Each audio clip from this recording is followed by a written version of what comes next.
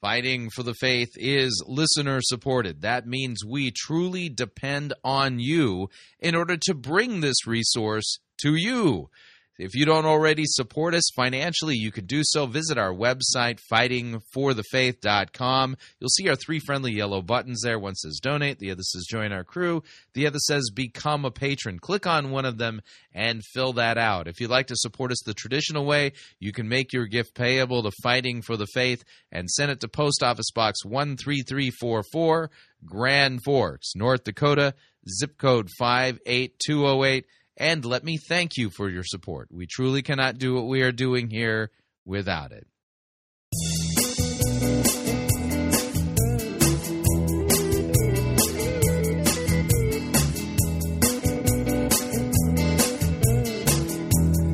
It's time for another edition of Fighting for the Faith.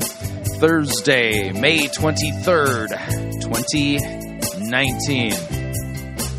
Just a reminder, voting is open for the Worst Easter Sermon of the Year contest, and we will keep it open until June 9th.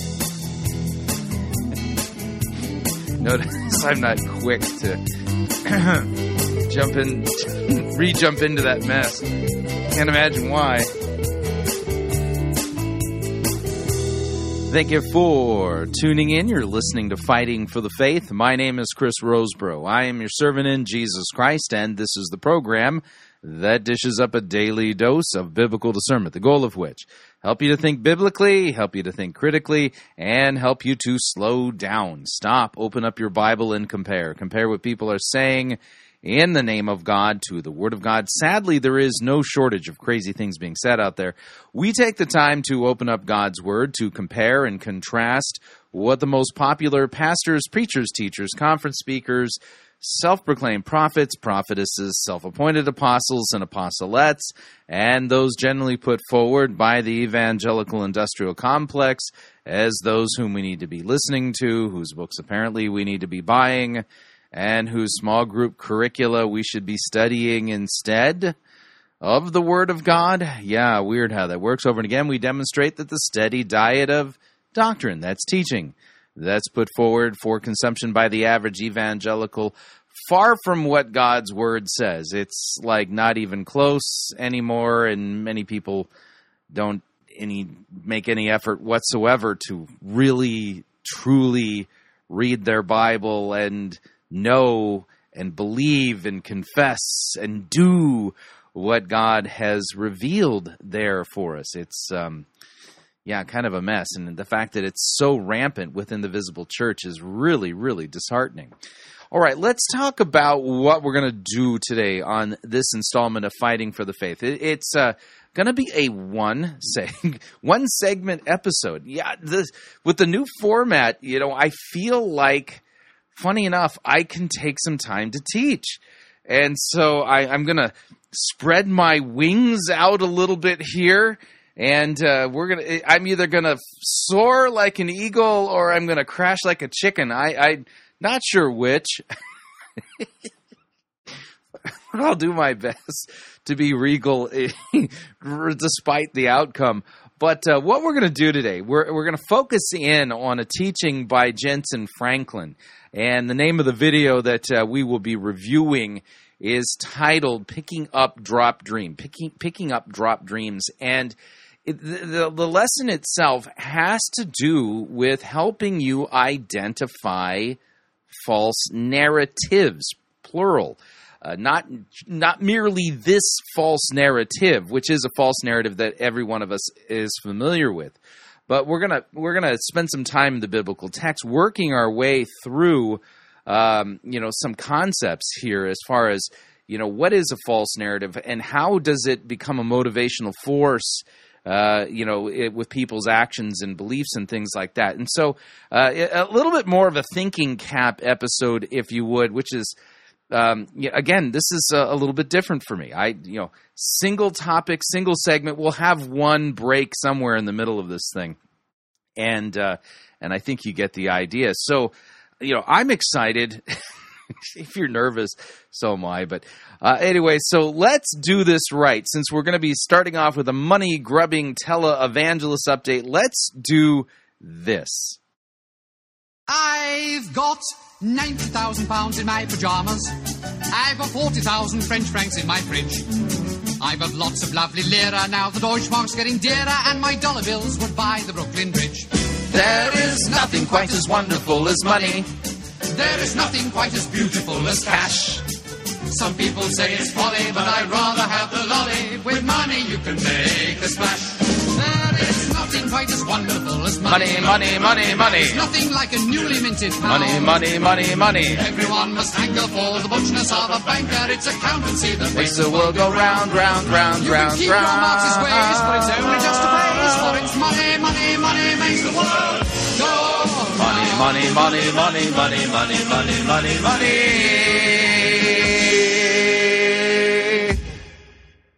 Now, if you've ever been told the false narrative, and we'll call it that right up front, and we'll explain how this all works. The false narrative that Christianity is all about you hearing from God, who will then give you a dream that you are to accomplish, and then the devil, once he figures out that you received a dream from God, he's going to send a nightmare in order to try to knock you off the dream, you know. Yeah, if you've ever been taught that, you've been taught a false narrative that changes the entire warp and woof of Christianity because it's a false meta-narrative. We'll explain how that works along the way today. So for this installment, to kind of make the point, we're heading down to the Free Chapel as Jensen Franklin explains to us how to pick up dropped dreams. All right, now I know I can see the look of consternation on your face. What biblical text teaches you to pick up dropped dreams? Answer, I know which one he's going to use for this, but we'll let him kind of spin this out. We'll set this up first, then we'll come back to make sense of this. So here's Jensen Franklin as he sets up the message, picking up dropped dreams. Here we go. But I want to talk to you today about picking up dropped dreams. Picking up dropped dreams. And I'll show you where this is in the Scripture. It isn't in the Scripture. This is a text he's twisted to fit his false narrative of what he thinks Christianity is about. But his false narrative changes everything about Christianity. But I think a lot of times that we need to understand that God is a God who gives His people a dream, a purpose, a mission, a plan for their life. Okay, in order for that to be true, I need a biblical text that tells me that I am, as a Christian, to expect a specific dream or plan or purpose for my life. Now, I always like to go to Ephesians chapter 2, and specifically verses 8, 9, and 10 to kind of make the point. And here's what it says. For by grace you have been saved through faith. This is not your own doing. It's the gift of God. That's right. Salvation is a gift given by God. It's not the result of your good works. You can't earn it with your good works, and you don't maintain it with your good works. It's not the result of works so that no one may boast, for we are His, God's workmanship, created in Christ Jesus for agathos, ergos, agathos, good works, plural. We are created in Christ Jesus for good works, plural. Notice then, a right understanding of Christianity, at least in this regard, says that I'm not to expect from God a special, unique, singular dream. Instead, God has created me in Christ Jesus for good works, plural. I'm not created for a purpose. I'm created in Christ Jesus for good works. You see, when you get this right, then you just ask the question, well, what is a good work? Yeah, these all fall into the category of loving your neighbor as yourself, or loving them as Christ has loved them. And then you learn that, our good works are done in our vocations as husband, wife, child, father, mother, employer, employee. These are where our good works are done. So you'll note here, Scripture clearly says that we are created in Christ Jesus for good works. And there is no biblical text that teaches us that we are created in Christ Jesus to fulfill a unique dream that God is going to give us. Nope. No biblical text says that. So coming back then to Jensen Franklin, picking up dropped dreams, we're already into murky territory. But again, the whole point of this is to point out that he's teaching a false narrative about what Christianity is about. A dream is a God-given projected destiny. It means you see it out there, or something that God shows you that He says, this is who I see in you. No text says this. And that's called a dream. It's a designated end. It's a vision of where I shall be when God places His hand upon my life. And there's no question that God has a dream for every person. But with that dream, no text says that. Why should I believe it? Always comes with God's dream. There always comes hell's nightmare to try to steal that dream. And if you don't learn to endure the nightmare, you will never experience the dream. So many people give up and quit because they have a dream planted by God in their heart, but then comes the nightmare. I want to show you that this is a biblical pattern. Now, he claims this is a biblical pattern, but in order for a doctrine to be a biblical doctrine, it has to clearly be taught in Scripture. There's no text that teaches this. So he has to go with some kind of a pattern or a principle to say that this is really the case. But what he's doing, and like I said, he's spinning a false narrative. And the narrative kind of goes along the lines of, God has a unique thing for you to accomplish. You need Jesus. You need to ask Jesus into your heart. As soon as you do, He will reveal to you what your unique dream purpose is, and the devil's going to try to knock that out of you. And it always seems to be part and parcel of this unique dream is that you're going to have a victorious life. You are going to be important. You are going to be influential. You are going to have health and wealth and well-behaved children and just a stellar and you are going to be amazing. You. And you'll notice the emphasis is on you, not on Christ. But like I said, this is a false narrative. Now, let's do a little bit of work in the biblical text. And we're kind of see if we can kind of get the idea of what's going on here. We're going to start in Genesis chapter 3. Genesis chapter 3, and we're going to note that with the deception of the serpent with our first parents, Adam and Eve, and yes, they were historical people. Jesus said they were, and He rose from the grave, so I'm going to go with Him on that one. He's kind of silly to oppose Jesus. I mean, He actually is the God who created all of these things that we see and all of the people that we are. Anyway, so, yeah, just saying. So let's take a look at the serpent's deception, and we're going to note that the serpent's deception is a very, very compressed and elegant narrative. It's a false narrative that infers things about God that are not true. So it's an inferential false narrative, and that's what we'll call it. So here's what it says, Genesis 3. Now the serpent was more crafty than any other beast of the field that Yahweh Elohim had made. He said to the woman, did God actually say, you shall not eat of any tree in the garden? That's not what God said. And you'll notice by asking it in this way, the devil seems, I heard that God's not letting you guys eat. He's forbidden you from even eating from any of the trees in the garden. What a terrible, awful God that is. Is it true? Yeah, and so you'll note this is the inferential false narrative about God has begun by the devil inferring that God's forbidding Adam and Eve from even eating. Oh, he doesn't care about them at all. He's going to starve them to death or something like that. That's the idea. And so the woman said to the serpent, well, we may eat of the fruit of the trees in the garden, but God said you shall not eat of the fruit of the tree that's in the midst of the garden, the knowledge of good and evil tree. Neither shall you touch it lest you die. No, that's not exactly what God said. So already she's wobbling on her recalling properly what it is that God said. And it was her husband who taught her this, by the way. Her husband taught her this.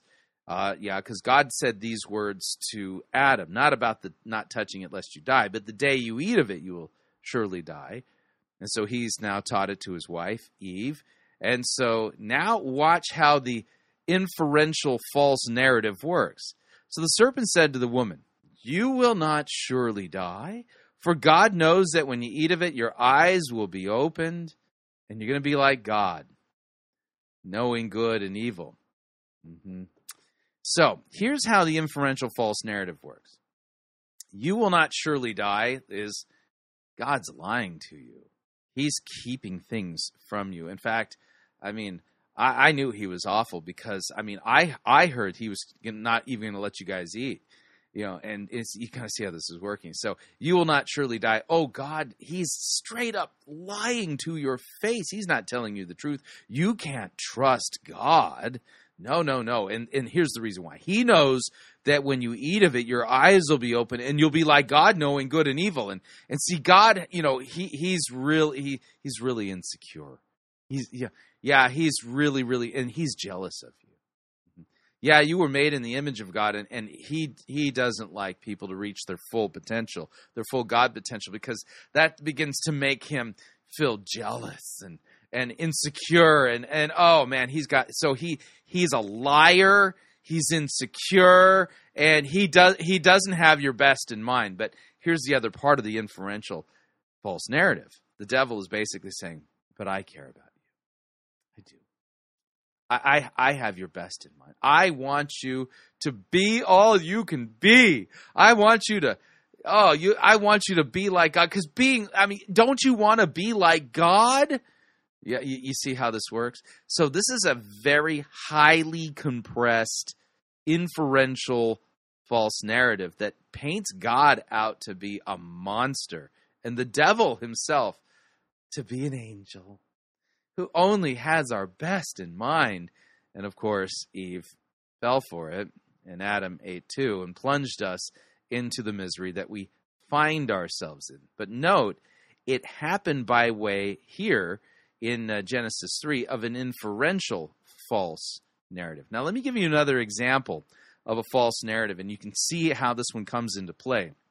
We'll fast forward a little bit into the New Testament. We're going to go to 1 Samuel. We're going to look at the tail end of 1 Samuel chapter 20 and then go farther into 1 Samuel 21, because here you can see how the false narrative is playing out in light of the contradistinct thing. Is that a word? Anyway, contradistinct. It is contradistinction to what we know is actually the truth, what real historical narrative is. But where we find ourselves here is that Jonathan is finding out to learn definitively whether or not his father, King Saul, intends harm for David. David, at this point, is the anointed but not yet coronated king of Israel, the son of David. Not son of David, but King David, the guy who is in the direct line of the Messiah. And there's messianic type and shadow going on here like you wouldn't believe. But all that being said, so Jonathan is going to go find out whether this is the case. And so we'll jump in when Saul really lets his fangs out and he lets it be known that he has decided to, the demise of David is what's called for. And then Jonathan will return and warn David, and then David is going to flee for his life. So we'll get the context here, because remember, our 3 rules for sound biblical exegesis are context, context, and context. So 1 Samuel 20:30. Saul's anger was kindled against Jonathan, and he said to him, "You son of a perverse and rebellious woman." Yeah, there's some really great dissings in the Old Testament. If we want to weave that into your vocabulary, I don't recommend it because it's coming from a bad guy. But anyway, "You son of a perverse and rebellious woman, do I not know that you've chosen the son of Jesse to your own shame and to the shame of your mother's nakedness? For as long as the son of Jesse lives on the earth, neither you nor your kingdom shall be established. Therefore send and bring him to me, for he shall surely die." So there it is, definitive. Saul intends to kill David. Now Jonathan knows, and shortly he's going to return and give the warning signal to David to let him know that, yeah, it's true. My dad wants to kill you. So then Jonathan answered Saul his father, "Why should he be put to death? What has he done?" Saul hurled his spear at him to strike him. So Jonathan knew that his father was determined to put David to death. And Jonathan rose from the table in fierce anger, ate no food the 2nd day of the month, for he was grieved for David because his father had disgraced him. Now in the morning, Jonathan went out into the field to the appointment with David, and with him a little boy. And he said to his boy, "Run and find the arrows that I shoot." And as the boy ran, he shot an arrow beyond him. And when the boy came to the place of the arrow Jonathan had shot, Jonathan called after the boy and said, "Is not the arrow beyond you?" Which is a code that they had set up. That's to signal to David, "Yep, my father Saul wants to kill you." So Jonathan called after the boy, "Hurry, be quick, do not stay." So Jonathan's boy gathered up the arrows, came to his master, but the boy knew nothing. Only Jonathan and David knew the matter. And Jonathan gave his weapons to his boy and said to him, "Go and carry them to the city." And as soon as the boy had gone, David rose from beside the stone heap, fell on his face to the ground, and bowed 3 times. And they kissed one another, and they wept with one another, David weeping the most. And then Jonathan said to David, "Go in peace, because we have sworn both of us in the name of Yahweh, saying, Yahweh shall be between me and you, and between my offspring and your offspring forever." And he rose and departed. Jonathan went into the city. So now Jonathan has delivered the message. My dad intends to kill you. He truly desires your harm, not your good. And so now David, knowing what's going on definitively, this isn't slander, this is really the truth. He now is on the run, but he doesn't have any provisions at all. So then David came to Nob, to Ahimelech, the priest, and Ahimelech came to meet David, trembling, and said to him, "Why are you alone? Why is no one with you?" So David said to Ahimelech, the priest, "The king has charged me with a matter, and said to me, let no one know anything of the matter about which I send you, and with which I have charged you. I have made an appointment with the young men for such and such a place. And now then, what do you have on hand? Give me 5 loaves of bread, or whatever is here." And the priest answered David, "I have no common bread on hand, but there is holy bread, if the young men have kept themselves from women." And David answered the priest, "Well, truly women have been kept from us, as always, when I go out on an expedition." Now, a little bit of a note here. David is not telling the truth to Ahimelech. No, not at all. And so you'll note then, by not telling him the truth, what David is doing is clearly trying to protect Ahimelech. Because if he were to tell him what he was doing for real and why he was doing it, and Ahimelech helped him, then Ahimelech would be guilty of treason. So David is giving him misinformation in order to protect his life. And we know this because the text has told us what truly happened and what went down. So Ahimelech is not knowingly or willfully participating in some kind of a coup d'etat or any kind of rebellion against King Saul. So that's an important bit of all this, because that's the truth. So the priest gave him the holy bread, for there was no bread but the bread of the presence, which is removed from before Yahweh to be replaced by the hot bread on the day that is taken away. Now a certain man of the servants of Saul was there that day, detained before Yahweh. His name was Doeg the Edomite, the chief of Saul's herdsmen. Then David said to Ahimelech, then have you not here a spear or a sword at hand? He doesn't even have a weapon. For I have brought neither my sword nor my weapons with me, because the king's business required haste. Yeah, indeed it did. The king's business was to kill David, and he had to leave in haste. Said he didn't even have the ability to get a weapon. So the priest said, well, the sword of Goliath, the Philistine, whom you struck down in the valley of Elah, behold, it's here, wrapped in a cloth behind the ephod. If you will take that, take it, for there is none but that here. David said, there is none like that, give it to me. So David rose and fled that day from Saul and went to Achish, the king of Gath. Now, all that being said, we know what really happened. That's the real narrative. That's the real history of what happened.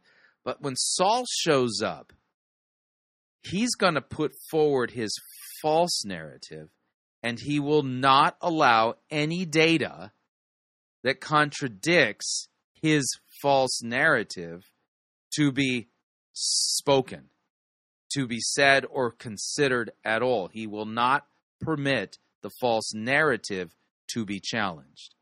So David rose, fled that day. The servants of Achish said to him, is this not David the king of the land? Did they not sing of one another about him in dances? Saul has struck down his thousands, David his 10,000s. So David took these words to heart and was much afraid of Achish the king of Gath. So he changed his behavior before them and pretended to be insane in their hands and to make marks on the doors of the gate and let a spittle run down his beard. And then Achish said to his servants, behold, you see, the man is mad. Yeah, you'll note that David again engages in some deception, this time to save his life, pretends to be Looney Tunes. All right, so that being said, the story continues, and here's what it says in 1 Samuel 22. Saul heard that David was discovered, and that the men who were with him, Saul was sitting at Gibeah under the tamarisk tree, on the height with his spear in his hand, and all of his servants were standing about him.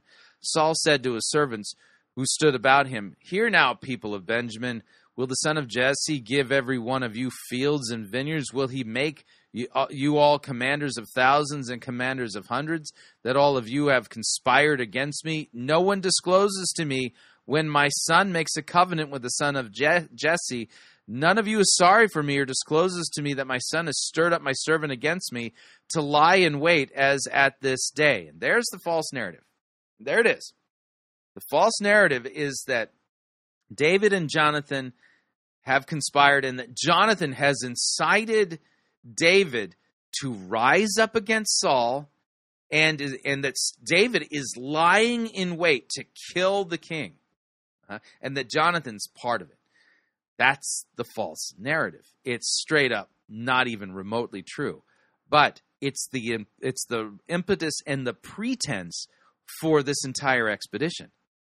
And he cannot allow this narrative to be challenged, to be overthrown, to be shown to be false, because the goal here is to kill David.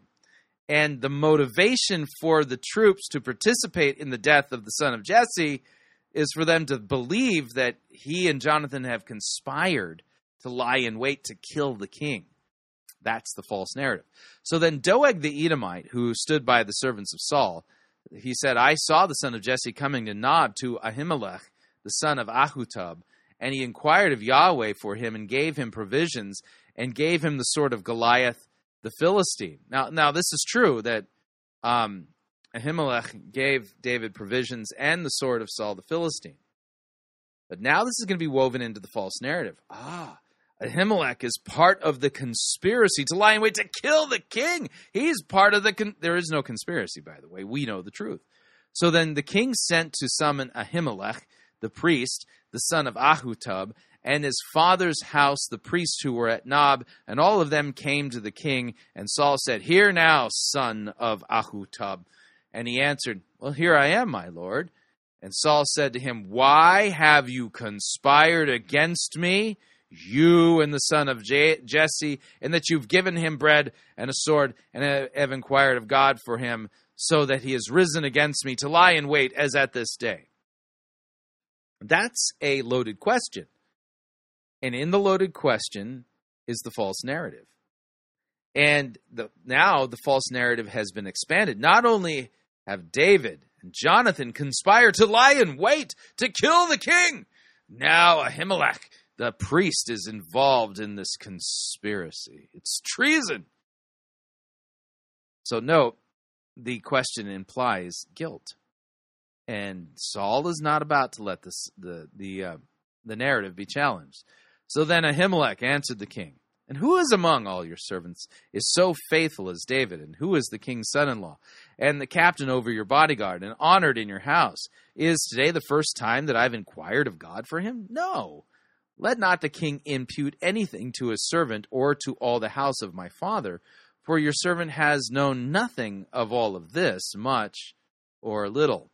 So he's basically saying, I don't know what you're talking about.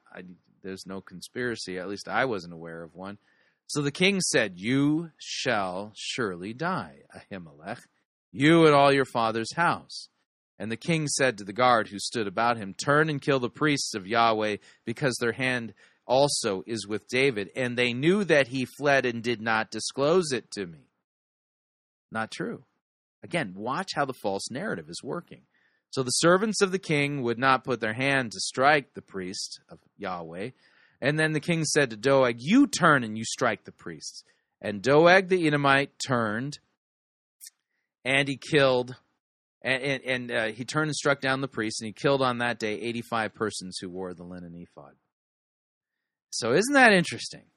Here we have an example, great example, by the way, of a false narrative and an unwillingness to allow the narrative to be challenged, and how the narrative then gives meaning and inspiration for actions, and that the person who spun the false narrative can't allow the narrative to be challenged, because the people who are motivated into action, their actions would be changed. Their feelings would be different if they knew that the narrative wasn't true.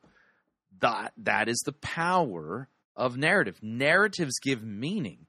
Narratives inspire to action. And so the false narrative of the serpent, who imputed to God that he was jealous, that he was threatened by Adam and Eve being made in the image of God, didn't want them to become God, that he was lying to them, didn't have their best in mind, even was not even permitting them to eat food.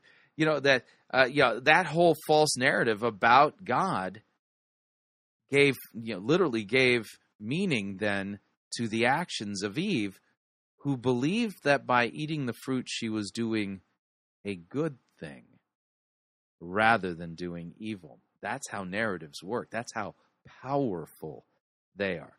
Now, all of that being said, we're going to take a look then, because the question is, when we talk about narratives, is there a narrative that explains and kind of gives overarching, meaning to Christianity? The answer is yes, there is. And it's not where you might think it is. And let me explain. I'll show you how to get there. If you go to the website ccel.org, the Christian Classics Ethereal Library, /fathers.html. We'll put a link down below. You'll find that this is the writings of the church fathers available in the public domain. And we're going to go to Volume 1. So there we go, Volume 1. And we're going to say that we want to read online, because that's what we're doing here. And over here, what we want to do is we want to look at the table of contents, and we want the writings of Irenaeus. Irenaeus Against Heresies, Book 1. And in particular, I better go to Chapter 10. Book 1, Chapter 10, Against Heresies. And we're going to read part of this out, but let me explain something to you. And here's kind of how this works. Is that Irenaeus is like a third-generation Christian. And what I mean by that, he's part of the third generation, not the first. So he was taught the Christian faith by the Christian martyr Polycarp. And this is a fellow who in his 80s was martyred for the Christian faith. But he was taught, so Irenaeus was taught the Christian faith by Polycarp. Polycarp was taught the Christian faith by the Apostle John. So John to Polycarp to Irenaeus. We're talking a tight amount of time here. And in his book, Against Heresies, Irenaeus is writing against a group of people called the Valentinian Gnostics. And boy, their theology and their narrative, their creation, it's just completely wackadoodle. It's like science fiction. But anyway, he here in chapter 10 discusses something called the rule of faith. And this is the Nicene Creed in unpolished format. And let me explain it. So here's what Irenaeus writes. It says, the church, though dispersed throughout the whole world, even to the ends of the earth, has received from the apostles and their disciples this faith. She, the church, believes in one God. And so this is the faith that we've learned. This is called the rule of faith.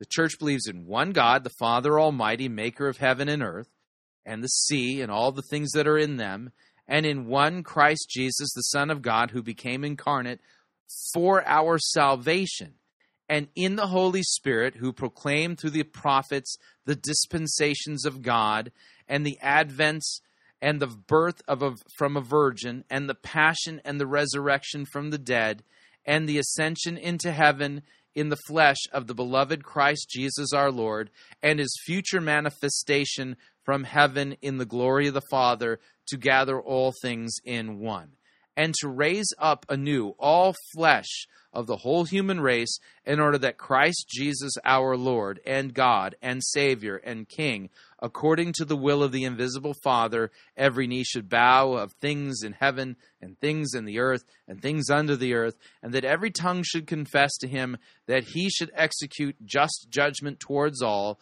and that he may send spiritual wickedness, and the angels who transgressed and became apostates, together with the ungodly and the unrighteous, and the wicked and the profane among men, into everlasting fire, but may, in the exercise of his grace, confer immortality on the righteous, the holy, and those who have kept his commandments, and have persevered in his love, some from the beginning of their Christian course, and others from the date of their repentance, and may surround them with everlasting glory.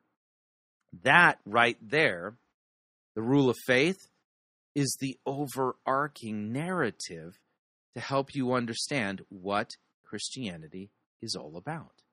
Now, its modern form is found in the Nicene Creed. And at the Council of Nicaea, they took the rule of faith and kind of hammered it into its polished form. And listen again, as I read this out, you'll see the similarities between the two concepts.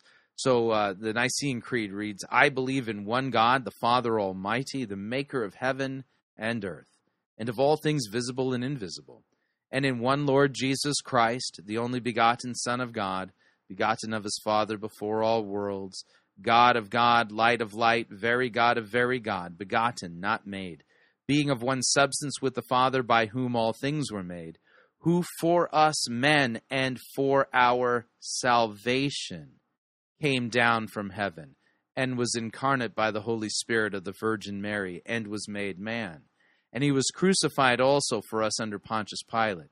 He suffered, and he was buried, and the third day he rose again according to the Scriptures. He ascended into heaven, and sits at the right hand of the Father, and he will come again in glory to judge both the living and the dead, whose kingdom will have no end. I believe in the Holy Spirit, the Lord and giver of life, who proceeds from the Father and the Son, who with the Father and the Son together is worshipped and glorified, who spoke by the prophets. And I believe in one holy, Christian, apostolic church. I acknowledge one baptism for the remission of sins, and I look for the resurrection of the dead and the life of the world to come. Amen. That is the overarching narrative that explains what Christianity is all about. And so you'll note then that its tie-in is back to the ancient church and what was called the rule of faith. Now, I'm going to read a little bit more of Irenaeus because this is a little bit interesting. And I know this is a long episode. Oh, well. So as I've already observed, Irenaeus writes, the church, having received this preaching and this faith, although scattered throughout the whole world, yet as if occupying but one house, carefully preserves it. She also believes these points of doctrine just as if she had but one soul and one in the same heart, and she proclaims them and teaches them and hands them down with perfect harmony, as if she possessed only one mouth. For although the languages of the world are dissimilar, yet the import of the tradition is one and the same. For the churches which have been planted in Germany do not believe or hand down anything different, nor do those in Spain, nor those in Gaul, nor those in the East, nor those in Egypt, nor those in Libya, nor those which have been established in the central regions of the world. But as the Son, that creature of God, is one and the same throughout the whole world, so also the preaching of the truth shineth everywhere, and enlightens all men that are willing to come to a knowledge of the truth, nor will any one of the rulers of the churches, however highly gifted he may be, in point of eloquence, teach doctrines different from these, for no one is greater than the master. Nor, on the other hand, will he who is deficient in power of expression inflict injury on the tradition, for the faith being ever one and the same, neither does one who is able at great length to discourse regarding it make any addition to it, nor does anyone who can say but little diminish it. So it does not follow, because men are endowed with greater or less degrees of intelligence, that they should therefore change the subject matter of the faith itself, and should conceive of some other God besides him who is the framer, the maker, the preserver of this universe, as if he were not sufficient for them, or of another Christ, or of another only begotten.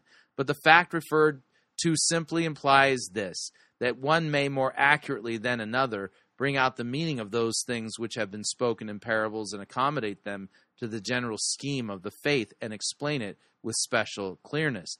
The operation and dispensation of God connected with human salvation, and show that God manifested long-suffering in regard to the apostasy of the angels who transgressed, as also with respect to the disobedience of men, and set forth why it is that one and the same God has made some things temporal and some eternal, some heavenly, and some earthly, and understand for what reason God, though invisible, manifested himself to the prophets, not under one form, but differently to different individuals, and show why it was more than covenants that were given to mankind, and teach what the special character of each of these covenants, and search out for what reason God had concluded every man in unbelief, that he may have mercy upon all, and gratefully describe on what account the Word of God became flesh and suffered, and related why the advent of the Son of God took place in these last times.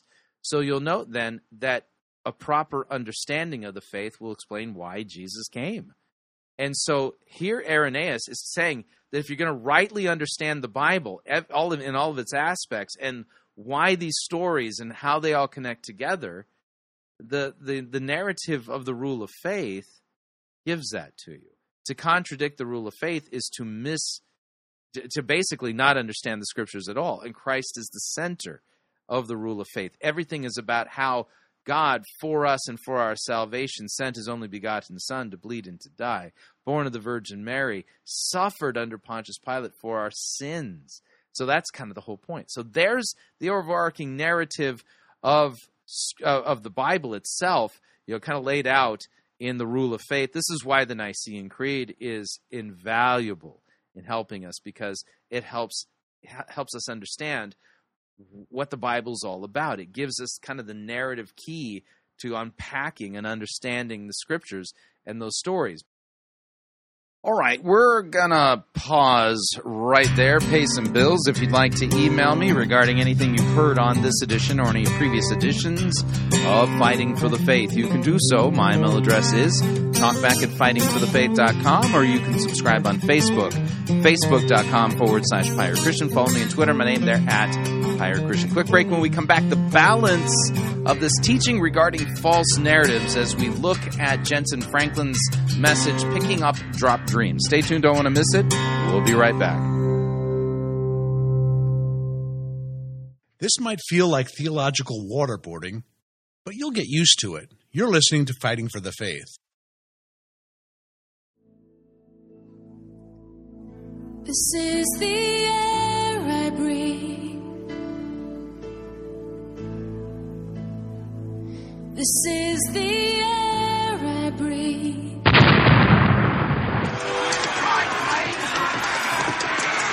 I've had enough of the sissy, pansy, cannon, photo-written music you have the audacity to call worship. Men, put this entire girly praise band in the boo box. Let's wheel in the organ and get some real worship music underway.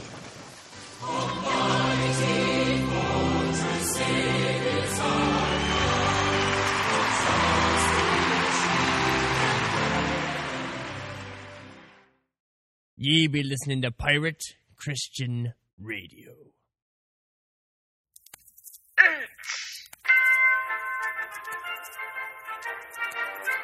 Max Holliday's Birdcage Theatre presents Church Day Select.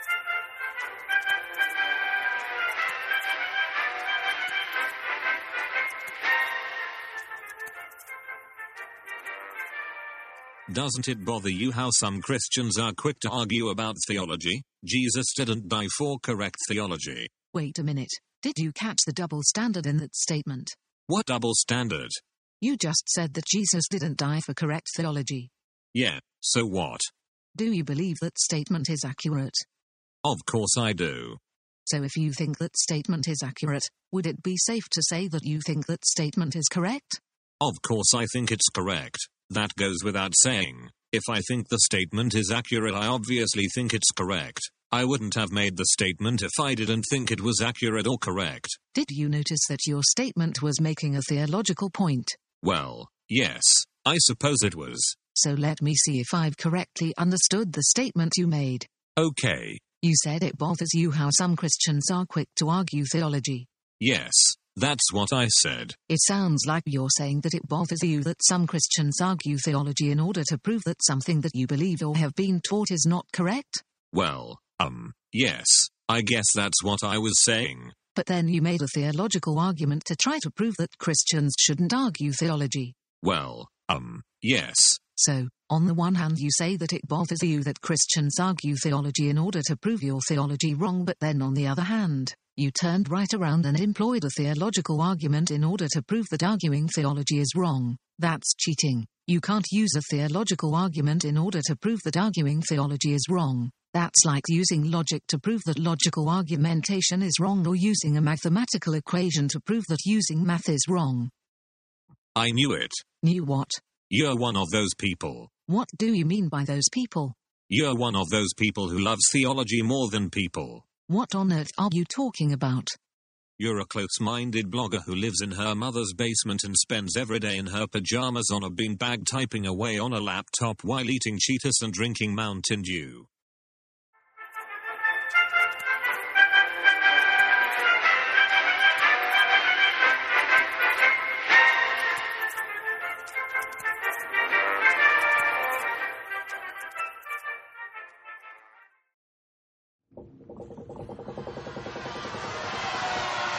Oi, Captain! We got ourselves a heretic!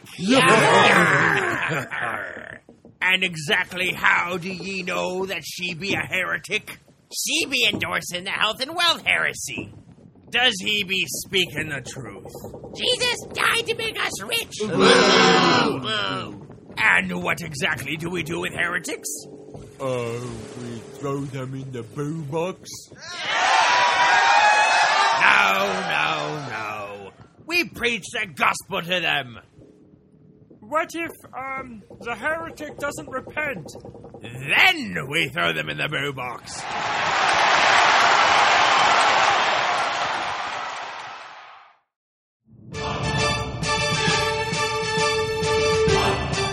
To err is to heretic. To R is to pirate. get yourself over to www.piratechristianradio.com/Reformanda and purchase yourself a copy of the game Reformanda and join the fight for the faith today.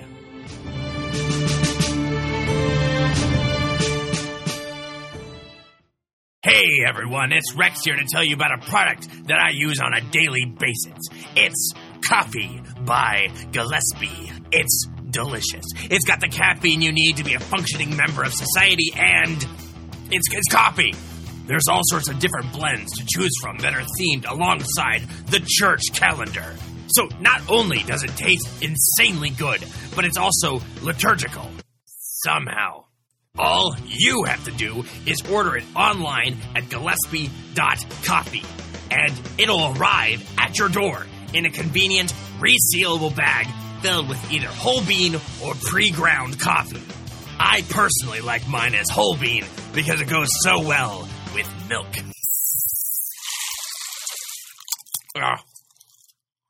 Now that's what I call a balanced breakfast. So head on over to Gillespie.coffee and get some. That's GILLESPIE.coffee. Rex out.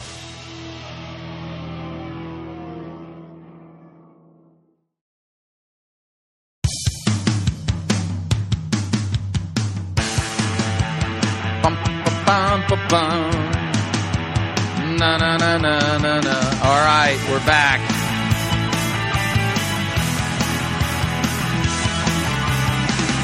Warning, listening to Fighting for the Faith could cause you to think that the teaching that you're supposed to get a dream from God that the devil will turn into a nightmare is a false narrative, as it is. Just a reminder, Fighting for the Faith is listener-supported radio. That means we depend upon you and your generous gifts and financial contributions in order to continue to bring Fighting for the Faith to you and to the world. And you can partner with us. It is a partnership. Visit our website, fightingforthefaith.com. When you get there, you'll see our 3 friendly yellow buttons. One says donate, the other says join our crew, the other says become a patron. When you join our crew, you get to pick your rank in our crew, and rank is based upon your monthly commitment. Lowest rank is Powder Monkey at $9.95 a month. After that, Gunner's Mate at $24.95 a month. From there, Master Gunner at $49.95 a month, and then Quartermaster $99.95 a month. Joining our crew is a great way to support us. If you'd like to make a one-time contribution, click on the donate button. If you'd like to become a patron via Patreon, click on the become a patron button. If you'd like to support us the traditional way, analog way, you can make your gift payable to Fighting for the Faith, and then send it to Post Office Box 13344, Grand Forks, North Dakota, zip code 58208. And let me thank you for your support. We truly cannot do what we are doing here without it.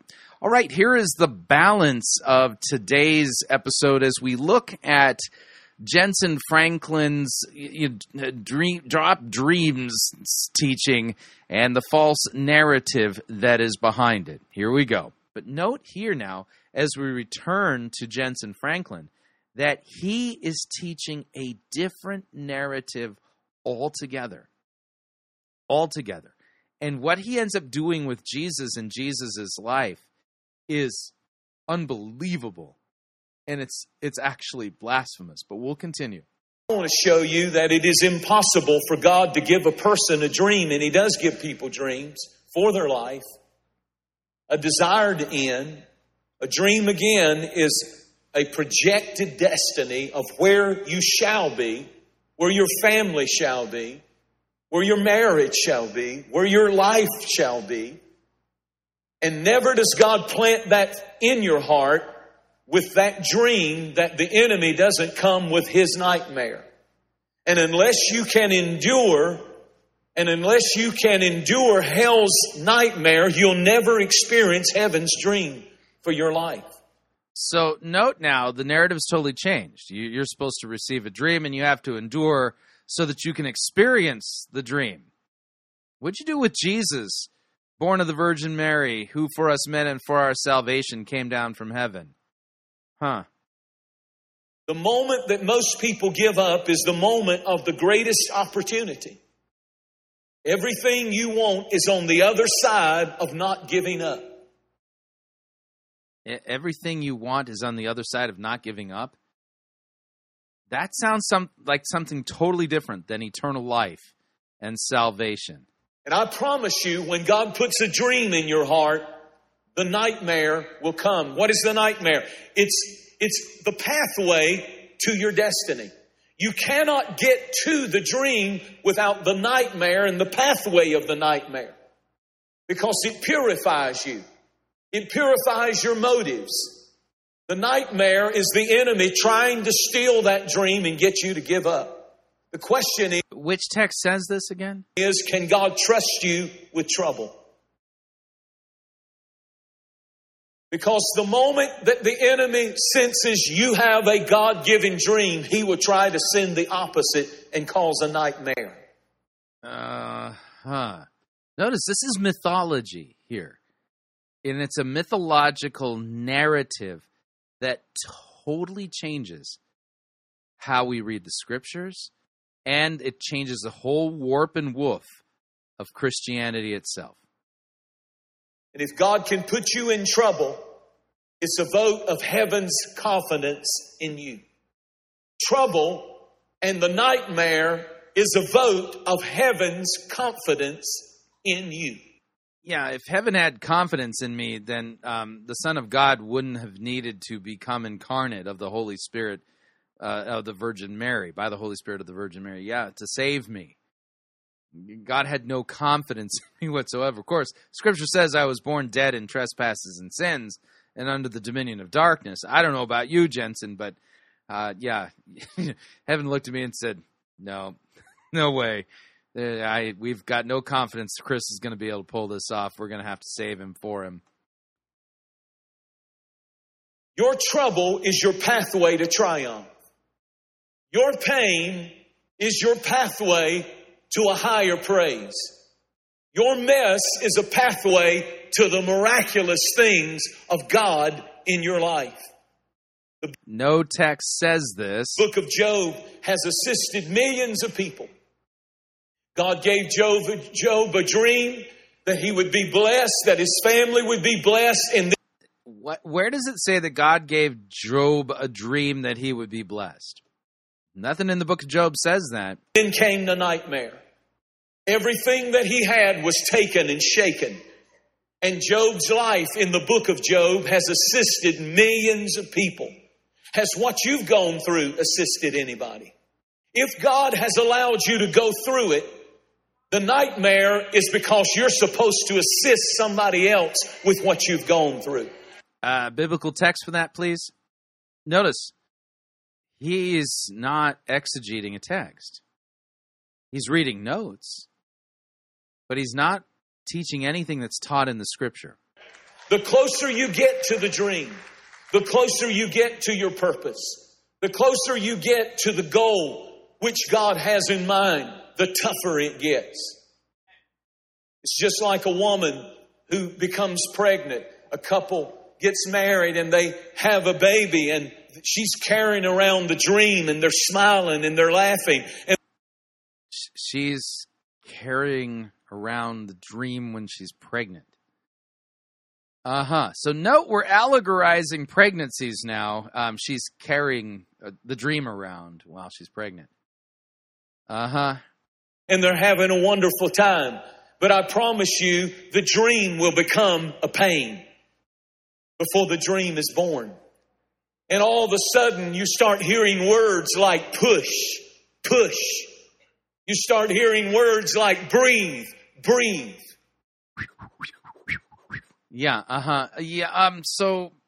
Dude, which biblical text is teaching this? So note, this is a very elaborate narrative that he's spinning out here. And he's pulling on things that we're familiar with, allegorizing them and spiritualizing them for the purpose of supporting the narrative. But this is not a right understanding of Christianity at all. This is a false narrative. And notice that the emphasis is on you. Not you repenting, not you being forgiven, not Christ coming and bleeding and dying for your sins, calling you to repent and to be forgiven, bear fruit in keeping with repentance, and being sanctified and made holy through the sanctifying work of the Spirit. Nope, none of that at all. No. Instead, what's being taught here is what? How you need to experience the dream. Oh, the devil's going to try to stop you and all. But you buy into this narrative, and you will not be able to make sense of any of Scripture at all. Because now the dream has turned into a nightmare, but the nightmare is the pathway to the dream. The same is true in our life when God places something inside of us that we must give birth to. I'm a dude. Yeah, I've never given birth to anything, never will. The closer that you get to the dream, the more pressure that you feel. It will cost you something the closer you get to the fulfillment of a dream. Before you experience a dream, you must first endure the nightmare. And the closer you get to the dream, the more pressure you feel on you. The more that you feel like quitting and giving up. The dream is your destiny. The dream tells you where you're going. The nightmare is your pathway to it. Again, no text says any of this. In fact, this is a narrative that never existed in Christianity until very recently, within the last few decades. Your adversity will advance you. The nightmare is the pathway to the dream that you're called to. Calvary was the pathway to the dream of the church. What? Calvary is the place where Christ died for our sins. It's the pathway for the dream for the church? Huh? God said, I have a dream. I want a church. Jesus said, I'll build my church and the gates of hell will not prevail against it. And hell said, I don't think so. We'll stop you. We'll nail you to a cross. But when Jesus stepped out of that tomb, guess what? The nightmare became the pathway to the dream. Yeah, what'd you do with the cross there? It's like you evacuated of all of its saving power. Scripture's clear. Christ was hanging on the cross, suffering and bleeding and dying for my sins and for yours. What is this? The devil tried to stop Jesus, so they nailed him to a cross, but so that nightmare became the pathway to the dream, man. Yeah, so note, he's now totally hijacked the crucifixion of Christ and evacuated of its true meaning.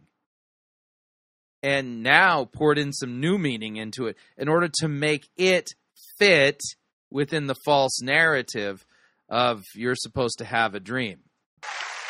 The purpose of the dream is twofold. The purpose of the dream is to give you a sense of destiny. That you're not just here wandering through life.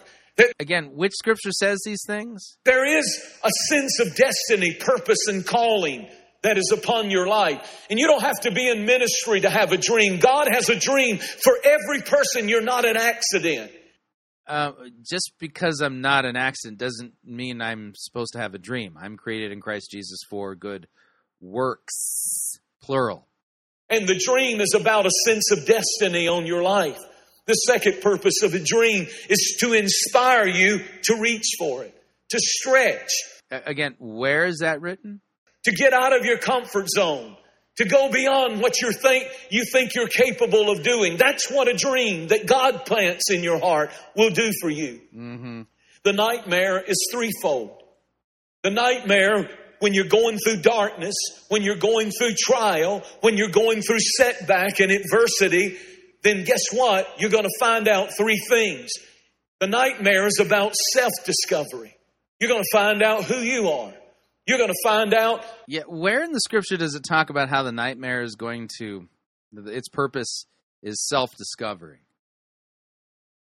I'd like to see those texts, please. Notice he's not referencing any biblical text. What he's doing is creating an overarching narrative of meaning that changes the whole purpose of why the scriptures were written and what they are about. that your security cannot be in what other people say or feel about you. That at some point you have to get something inside of you that says, I believe it, and I don't care what anybody says. I know what God has told me, and you find out who you are. And not only is the I'm a sinner in need of a Savior. That's why Jesus bled and died for me. Nightmare about self-discovery, but it's also about God discovery. You'll find more about God in the darkness in your life than you will in the sunshine days. No, I'll find out more about God from His written word, which is a lamp to our feet and a light to our path. What are you talking about? God said, I dwell in thick darkness. He actually said that. He said, Yeah, but that's not what He's talking about. Dwell in thick darkness. In other words, if you want to know more about God, then He allows you to go through darkness. That's not at all what that text is talking about. So notice, he's now hijacked another passage and mushed it up, shoehorned it into this narrative. It's not God's will for you to always be in sunshiny, successful, beautiful days. Well, that's true. But actually, you'll learn more about God and who He is in the dark places, in the lonely places. No, I learn about God from His Word. I learn about God from studying Christ, who is none other than the Son of God in human flesh. In the times when you don't understand and you feel forgotten and you don't know who you are anymore and you don't know what's happening anymore and God is strangely silent. This is an extremely obsessed, weird existential crisis that he's describing here.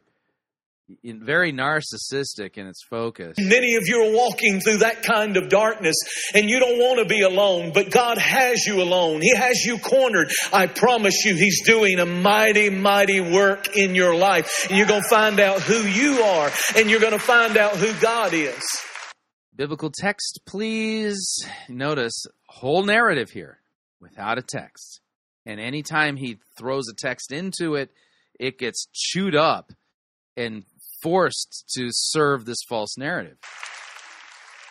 And the nightmare, thirdly, is to shut the devil's mouth. When your nightmare... Woo! Yeah, there's people cheering for that. Yeah, but this is pablum. This is a false narrative. Nightmare is over like Job. It will shut the devil's mouth. When your nightmare is over, it's going to cause the voice of hell, that voice that tells you God is a liar and you're no good and you'll never do and be anything. And all you're no good, you're no good, you're no good, baby, you're no good. All of those lies that hell screams at us, you might as well give up. You might as well take your life. You might as well know. You just don't have it. You're a do you have anything to say to these people as far as their sin? And Christ bleeding and dying for their sins? You know, calling them to repent, bear fruit in keeping with repentance. Any of these concepts, sound familiar to you? Because that's what Christianity and the Bible is really about. Failure. That nightmare is going to shut the devil's mouth when God turns it around. And I promise you, He will turn it around. Where does it say that? Do you realize everything that has been built has been accomplished is the direct result of a dream and persistence to that dream of someone who would not give up? Yeah, I have a dream of Christianity getting rid of these heretics, because I built Pirate Christian Media, Jesus proved that you've got to go beyond the nightmare to get to the dream. How did He do that? When He hung on the cross and He rose the third day. Yeah, that wasn't an example of how to live, survive the nightmare in order to achieve the dream. Jesus' death was for our sins. God made Him to be sin who knew no sin. You familiar with these concepts? Job proved that if you will endure the nightmare, you will experience the dream, and God blessed him double. That's not the point of the book of Job. Notice everything now is being forced to comply with this false narrative. Even Joseph had a dream, but then came the nightmare. Yeah, Joseph is a type and shadow of Christ. Nightmare, the prison, was... It's a picture of salvation. The pit, the prison, the false accusations. It was the pathway to the dream. And if you can't endure the nightmare, you'll never experience and walk in the dream. Yeah, so no, every text now is hijacked.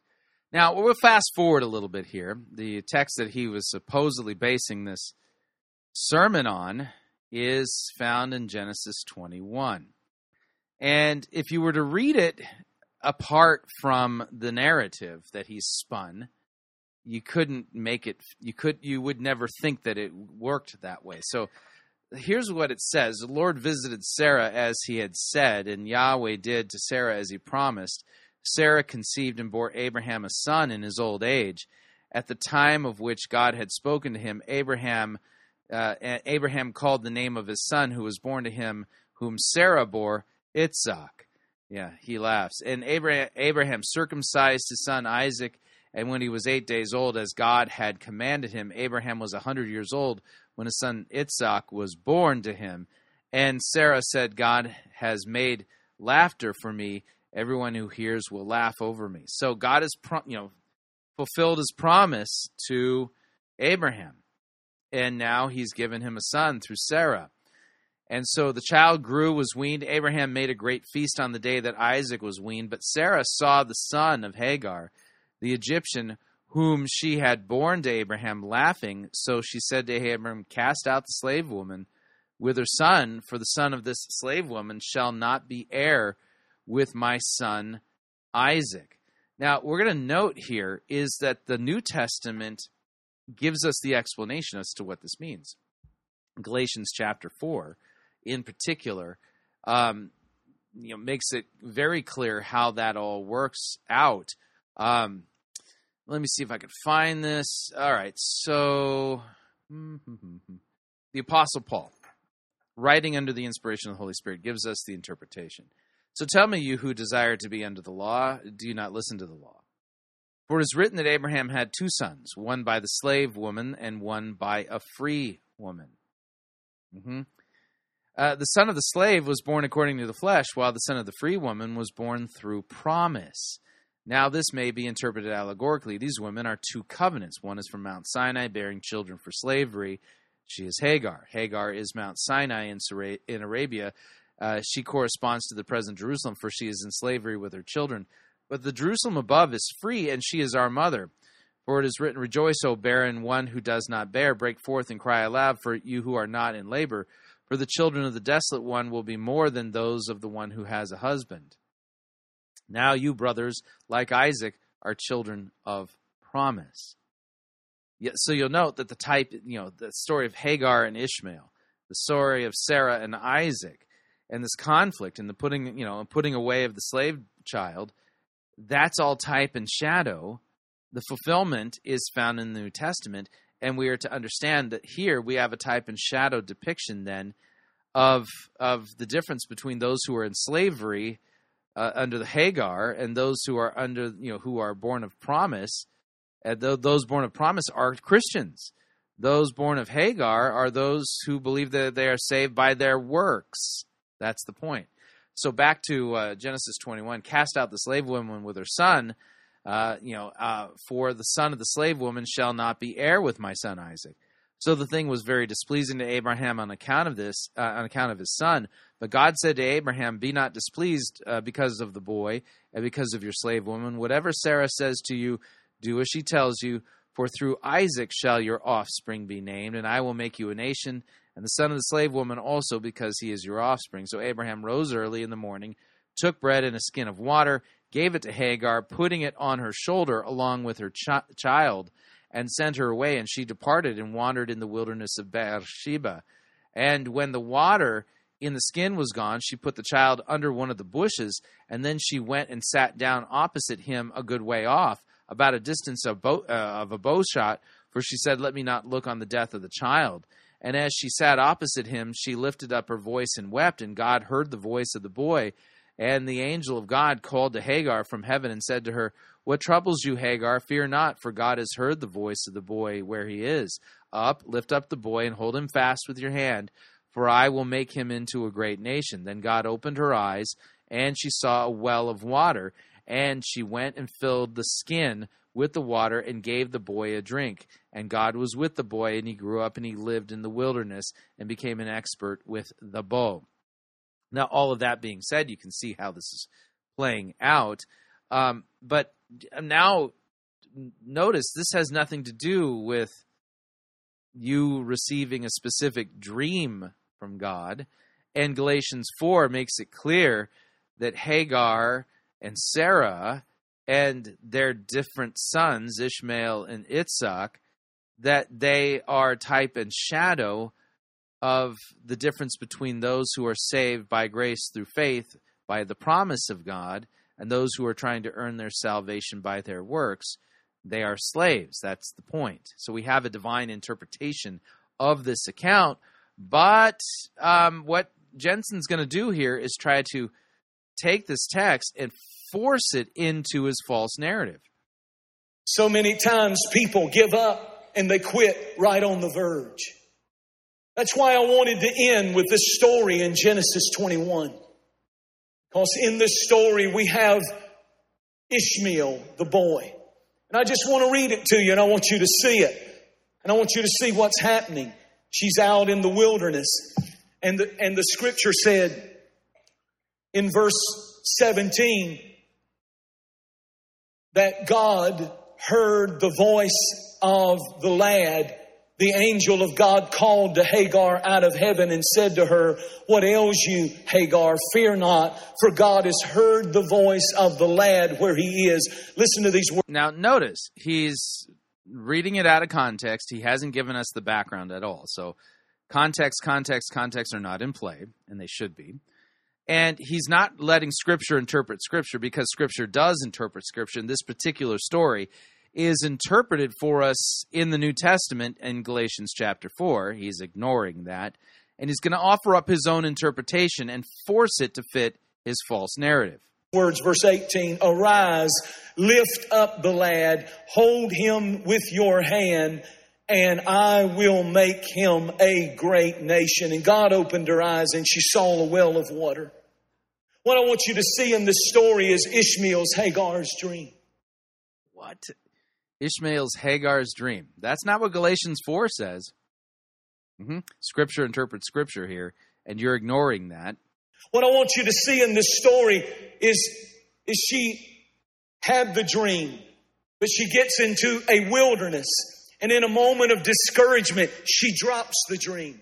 She gets into the wilderness. In a moment of discouragement, she drops the dream. Have you dropped your dream? Puts it under a bush. She hears the child crying, and she has no resources. She has no food, no water in a hot desert. And so she can't bear to hear the baby die and suffer. So she goes far enough away that she can't hear him. But there's an amazing thing. The Bible said God heard the dream, or the child. God heard the dream. Yeah, notice he's totally reworked this text in order to make it support his false narrative. Crying out. Which tells me something really powerful. That if you have a God-given dream, it can pray and cry even if you've given up on it.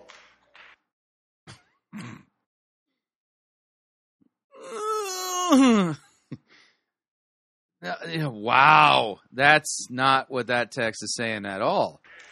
And she had given up, and she had dropped her dream, and she had walked off somewhere, and she was weeping because she knew her baby was dying. Her dream was dying, but her dream was dying. The dream was crying out.